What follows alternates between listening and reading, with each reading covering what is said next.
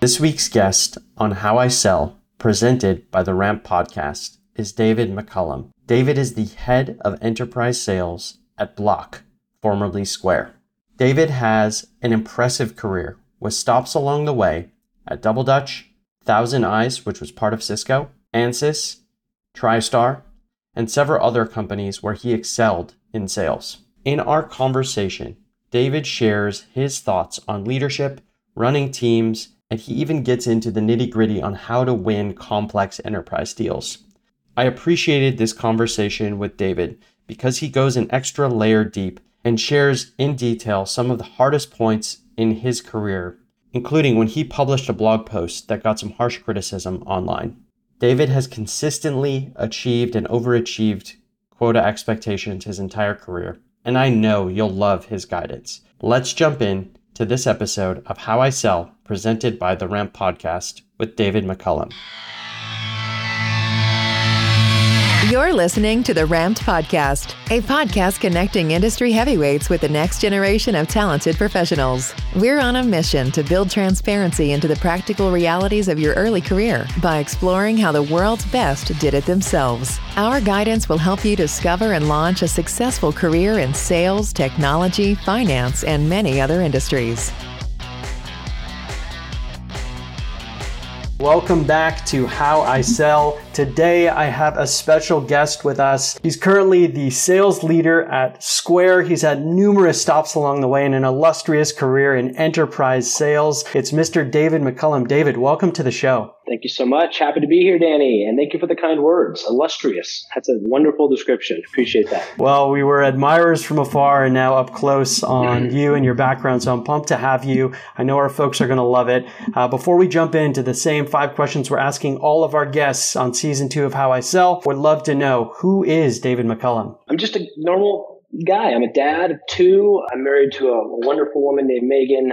We got 2 little kids. I've got a daughter, Eleanor, who's 5, and a son who's 2.5. I was doing my daughter's soccer practice yesterday afternoon. I'm somebody who, just like anybody else, is trying to provide the best life for my family. That's what we're doing today. That's awesome. That's awesome. I do appreciate, and I'm not sure if you checked out some of the previous episodes, but I really appreciate when folks start with non-work related things. It's, work can be so intense. It's such a big part of our lives, but we're really people outside of work as well. Yes, that's right. And it is a very important part of our lives, probably more so now than I've ever seen it in my career, to be honest with you. There's so much, especially because so many people are home nowadays, there's such a blend and blurring of the lines. I'm sure you've talked about that with other guests, but man, it really is an important thing to kind of find and create that separation when possible. Because you're right, they're really the more than ever now that the career and the work stuff is more part of our lives every day. Absolutely true. Absolutely true. Well, let's jump into it. Again, want to mention for our audience,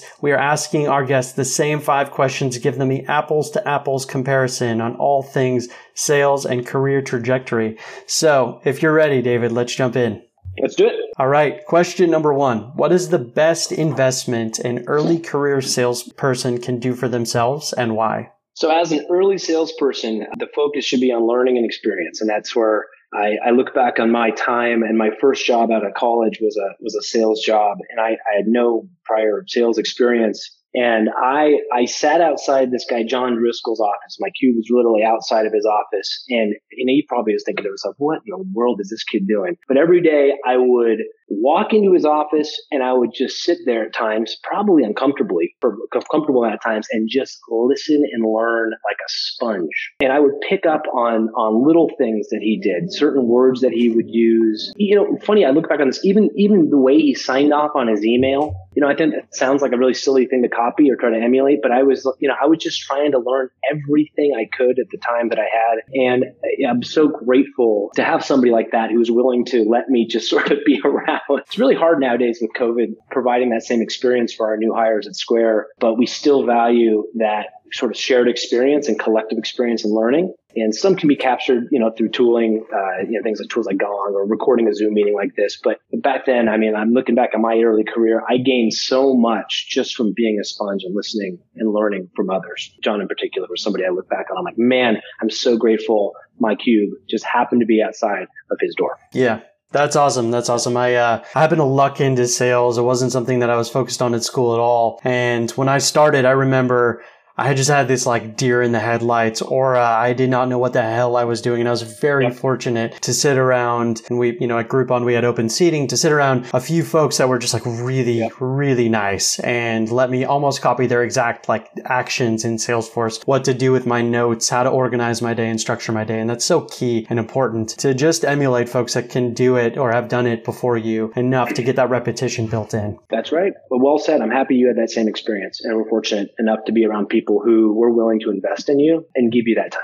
Awesome. Question number 2. What is the biggest surprise you experienced early in your career and why? I got to tell you, I still am, I suppose, caught off guard, but I was shocked to learn that I wasn't in complete control over my destiny, or really just in complete control over my career. I was sort of taught maybe at a young age, or maybe more appropriately, just kind of taught through some of the sales onboarding and mentoring and coaching that I had, that as long as I focused on my number and hit my number, that everything would be okay.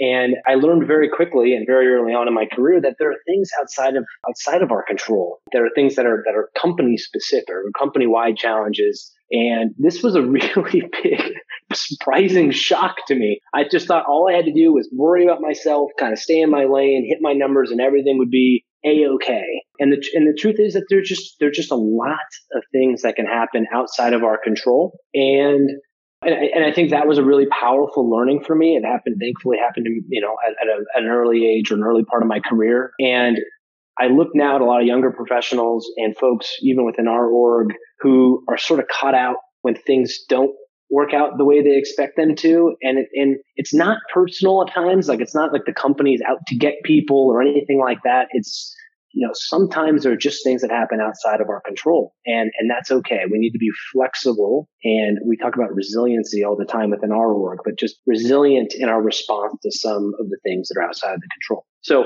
that was a big surprise for me, to answer your question. That was the biggest surprise for me early on, was just the lack of control I had, and that took a lot of getting used to. Yeah, it's interesting you say that. Sales is often positioned as something where you put in this amount of work and you get out this amount of output. I'm curious to know, off of that, what were some of the things that you experienced in that first career, as you're coming up, like, that were outside of your control? Like, what ended up being, surprising to you in that avenue? And a great example. So I was fortunate enough to inherit a territory in my first AE job. So I started out as an SDR, and then I was promoted into an AE role, and I inherited a territory that was not very saturated. So I had a lot of greenfield, let's call it, just a lot of opportunity within that territory. Yep. And I started cranking, and things were going really, really good. And I was shocked at how good they were going. I was almost shocked. I was almost like, wow, this is incredible. I remember looking at this report, and I was the number 3 guy in the entire country. And it was my first AE job. I'm thinking, this can't get any better. And then our CEO decides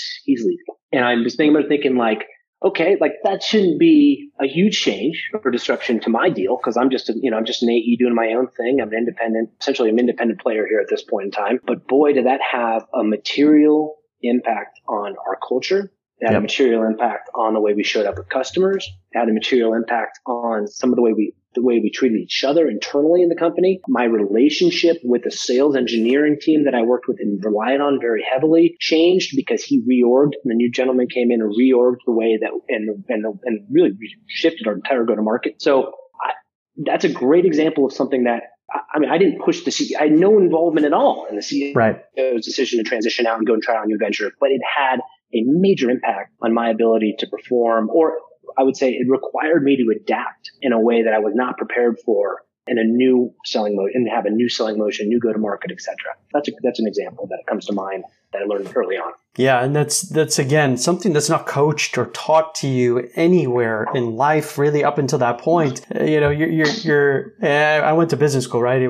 We do tons of case studies of like the successful companies, why they worked out, what culture had to do with it. But you're never taught, hey, tomorrow your boss, your CEO, somebody else at the company with a lot of pull could leave because of whatever reason, and you got to figure it out. The company's not going to stop rolling. You just got to figure out, what you're going to do and how you're going to react to it. And what I've heard multiple times on this podcast for sure is you can't control that type of action. You only can control how you react to it and what you do with the information that you're given. Yeah, that's well said. I agree with that advice. I've heard that on your podcast as well. So I would agree with that wholeheartedly. Awesome. Well, moving on to question number 3. What is one mistake that you made early in your career that shaped the way you operate today? Yeah, so I've told this story, and I've mentioned this to many people who have asked a similar question. But first of all, I will say I've made a lot of mistakes, a ton of mistakes, and that's okay. In fact, we talk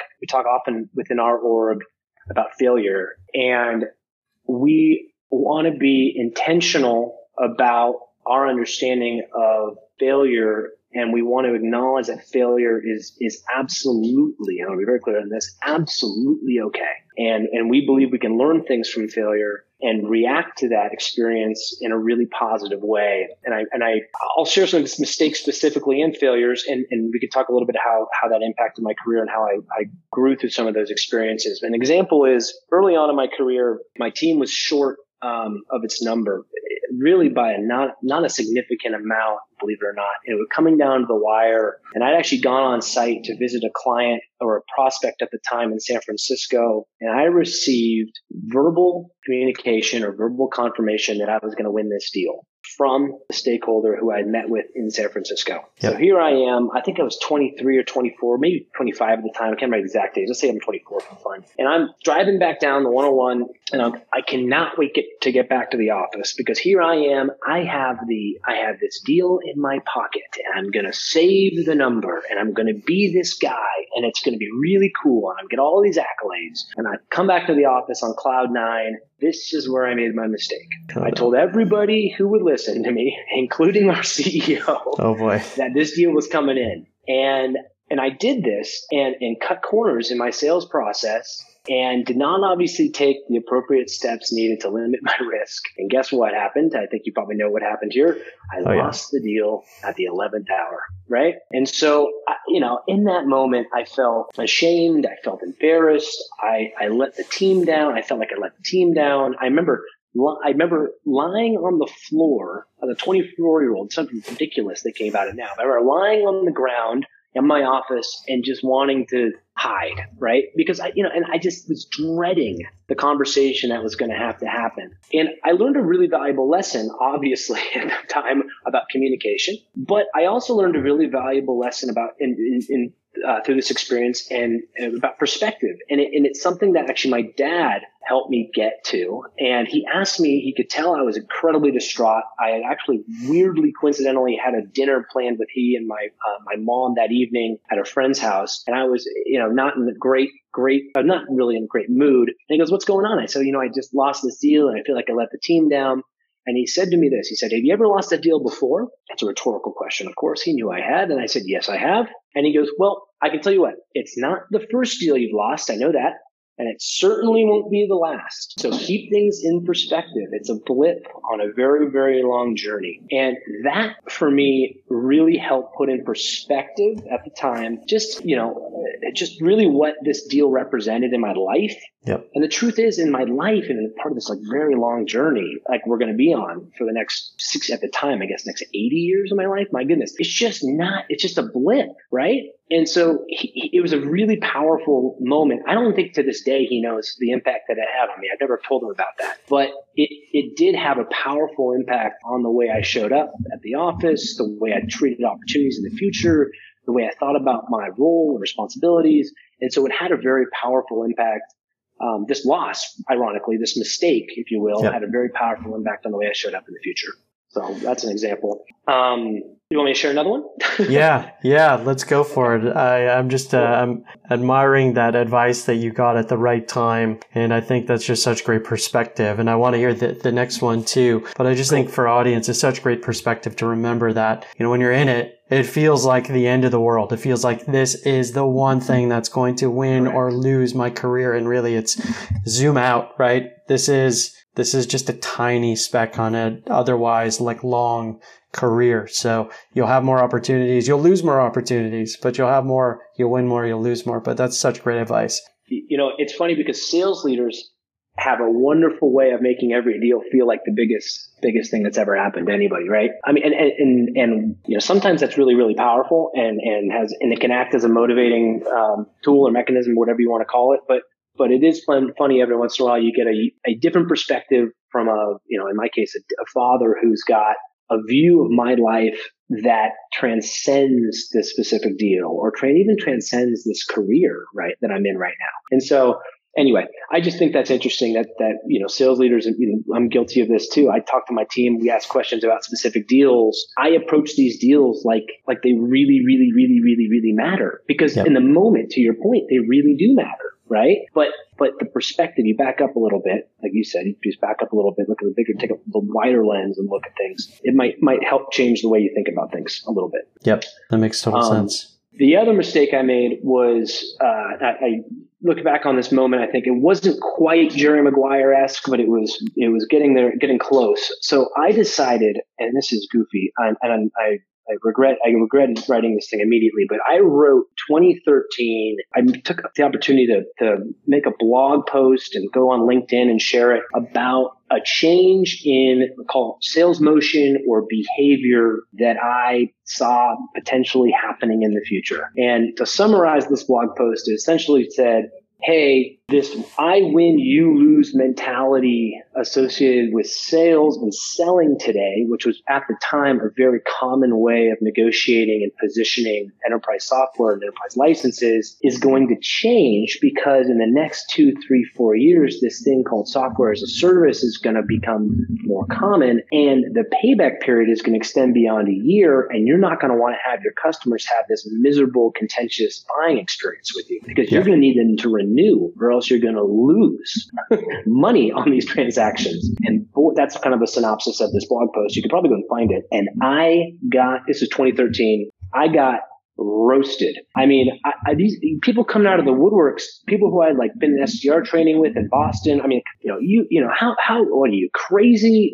Perpetual licenses are the way of the future. Admittedly, that was the dominant way of licensing at the time. You would sell a gigantic upfront contract with they called it a perpetual license. And then there was an annual maintenance contract that was a subset or a very small percentage of that perpetual license in perpetuity. But software as a service or SaaS was not really a thing yet. It was becoming more of a thing. Now, obviously today it's, ubiquitous, and you very rarely see perpetual licensing anymore because the lifetime value of these SaaS contracts is so much greater than these perpetual licenses that it made sense for companies to go that direction. But at the time, my goodness, you would have thought I had betrayed this sales club, or I don't know what. It just got everybody fired up, and I learned a really powerful lesson. It really hurt. The feedback really hurt. People telling me I'm crazy, I'm soft, I've lost my touch, I'm out of touch with reality. Wow. And I'm thinking to myself, why did I put myself out there? What a goofy move that was. And I learned a really valuable lesson about just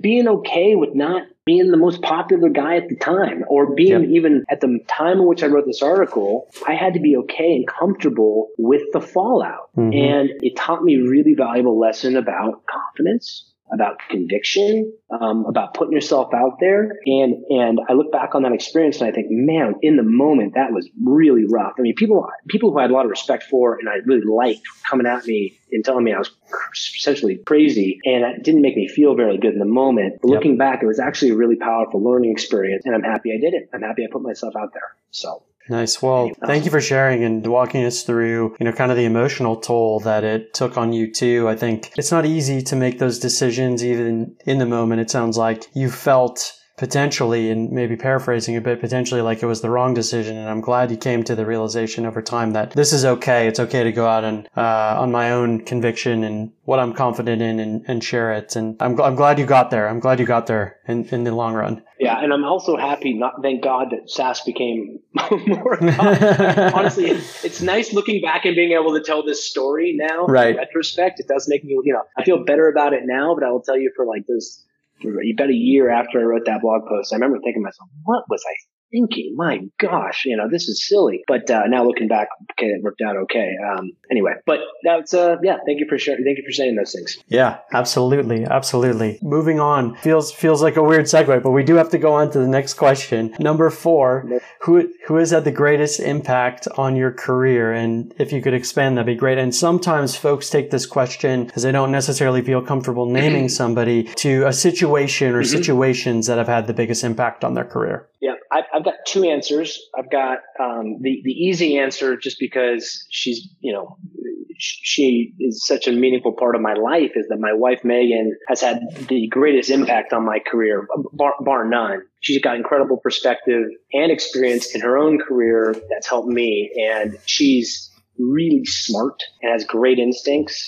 And so, as somebody who I can confide in and talk through situations with, she's been incredibly valuable to me. And it's also really powerful, I'll say, knowing that in your life, you've got somebody who loves you or cares about you, loves you no matter what happens, right? No matter whether this deal goes through or whether this promotion happens for you or whether you make a mistake, that's going to change the way that she feels about me. And that's a very freeing and powerful feeling that I think has really helped me in my career, is having that sort of support and having her alongside me. And then professionally, I'll segue over really quickly to more of a professional relationship. And there's a gentleman named Pankaj Prasad who I worked with at Double Dutch, who's a co-founder of Double Dutch. And he had an incredibly interesting and powerful impact on me because of the way he led and responded with such intention in every interaction. And I had worked in a sales culture and environments in the past that were more, I'll say transactional in terms of how they viewed me, peers on their team. It was always about the number. Pankaj was the first leader who I worked with who looked not only at the number, because the number matters, but at the upstream impacts, if you want to call them that, but like the upstream inputs that inform the number. And he had this really unique perspective, and he was fun to work with because his approach was like, let's just go and break stuff and try new things. And I'm like, this is amazing. And I remember I started at Double Dutch and there was no enterprise sales team at the time. So no enterprise sales motion. We had an SDR team and a small business team that was closing small incremental deals, primarily with agencies and associations. And they hired me to figure out whether or not we could actually sell to some larger corporations. And we'd never done that before. And in 2 months, I didn't have a ton of success. And then I had a huge breakthrough and I closed a very big deal with a company called TE Connectivity in Pennsylvania. And this was a big breakthrough because we'd never done anything like this before. We didn't really have the support necessarily built at the time, but we were selling a little bit, kind of proving it, if you will, a little bit out in front of where the product was as well. And I remember he comes over to my desk with this big smile on his face and he goes, I knew we could do it. And he goes, now, do you think we can do this again? Kind of a jest. And I just thought it was like the greatest, most genuine comment, just like the honest appreciation for the work that I had put in, but also like just the honest and sincere question. Like, okay, David, can we scale this? Like, can we do this again? Like, is this a one-off? Yep. It was so organic, real, genuine. And I knew his intention all along was good in that he wanted this to work. He wanted me to be successful. He wanted me to try new things. He wanted me to challenge the way we did things at Double Dutch. And that was a really, really cool environment to work in. It was very freeing to know that you can he said, hey, just let's figure it out. Yep. I go, let's figure it out. That sounds really fun. I can try figuring it out. That was a really, really neat experience. So I look back on he and my relationship and I think, wow, that was really powerful. And he had a really powerful impact on the way I show up too. Really cool. Really, really cool. And it's not always the case in sales that somebody says, let's figure it out, right? It's usually, especially early in your career, here are the things you must do to get to the number, the result. I'm glad to hear that you worked with somebody who pushed you in that realm. And I think it's always very cool when you get a boss or a leader that is in that mindset of, we got to hit the result. We need the numbers. Obviously, we don't have a business without the numbers, but we're on the journey to figure it out as well. So that's awesome experience. I agree with you. And I think this, we think about this all the time in my current capacity at Square. Our team, my team is operating at the boundary of where Square is today in terms of our ability and who we focus on in our support of our largest customers. I think there's a ton of value, especially in this stage in our journey, to just embrace and empower our team to be creative and to try new things, break stuff along the way. We talk about failing fast. And I think that actually, if we allow our team to be creative and to flex that creative energy or leverage that creative energy in their interactions with our customers or with our colleagues and peers, I believe you're going to have a happier sales team. I think we're going to have a higher performing team. That's my experience.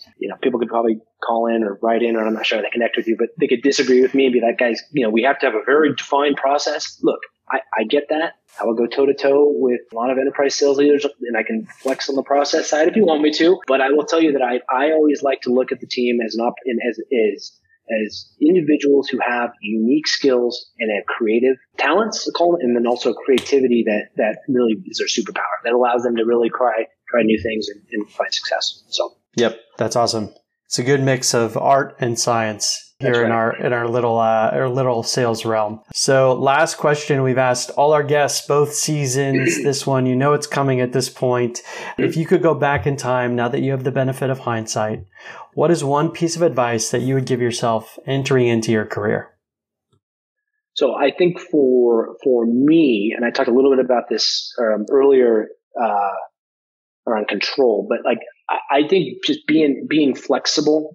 There is so much power in being open to new experiences, new opportunities. It's like, and I think there's this fear collectively of failure. I think we in folks who have opted into a career where a lot of their success is measured in a very quantitative way. There's a lot of fear around failing or not hitting that number and what's going to happen if that doesn't happen. I think that just sort of embracing the unknown and being flexible and open to new challenges and new opportunities, new experiences is what's going to give you a little bit more confidence and comfort around that failure when it happens. So for me personally, I was just stressed all the time about missing my number or not being good enough. And I was comparing myself to others on my team. And looking back, there were times that it limited my perspective. It limited my creativity. It limited the way I thought about my opportunities as a professional. And so being flexible and open to new experiences and opportunities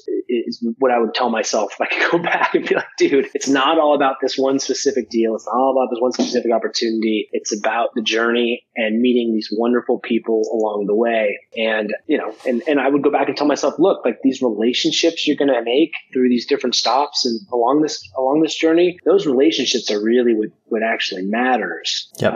Those relationships really matter. And they don't just matter because they add value to your life and those relationships are meaningful to you personally, but they actually create value professionally, believe it or not. Like the relationship I have with Pankaj Prasad, for example, I just talked about Pank, so I can go back to him again. He's still somebody I have a relationship with. I still talk to the CTO of Double Dutch. One of my best buddies was one of the guys who helped me get connected with somebody over at Square, best buddies that I worked with at a prior stop. That CEO, that story I told you about the CEO leaving, he's one of the guys who took me after he left. He called me up and brought me over to a startup that helped kind of launch the next stage of my career. My point I'm making is that there's tons of value in those relationships, both personally and professionally, and being open to trying new things is what I go back and tell myself. Awesome. Love that. You said something that I think has been echoed a few times over on our episodes, which is just being open-minded, being flexible. There's so much to learn and you can learn from anywhere and anybody. So I think this is a good thread and something that has been said a few times, but for our audience, take it to heart. You're watching a guy in David who's done it and who's used it to his advantage throughout his whole career, and you can see what he's done with it. So I think that's really profound. So thanks for sharing. Can I say one more thing? Yep. Be nice to people.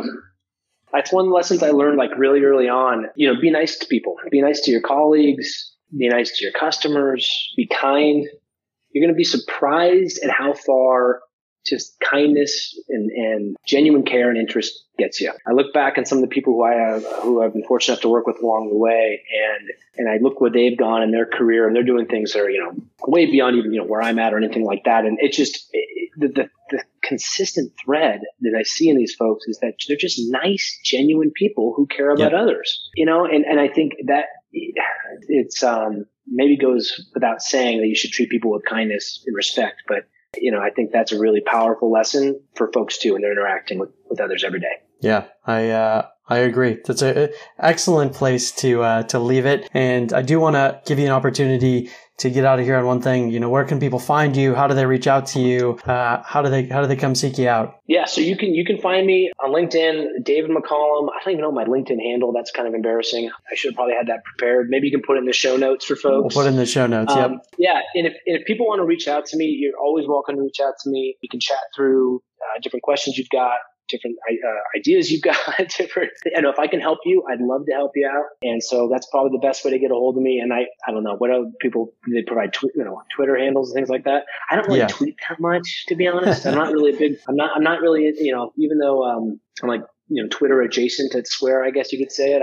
I'm not as active on social media as maybe some other guests have been in the past. But probably the best way to get a hold of me professionally is via LinkedIn. That's great. David, thank you so much for coming on the show. Worries. Loved having you. We hope to do this again sometime in the future. And thanks for being so generous with your time and your thoughts. Hey, Danny, no worries at all. Thank you so much for having me. And I hope to see you. Come visit beautiful Boise, Idaho when you can with your family. And congratulations in advance of your second child's birth.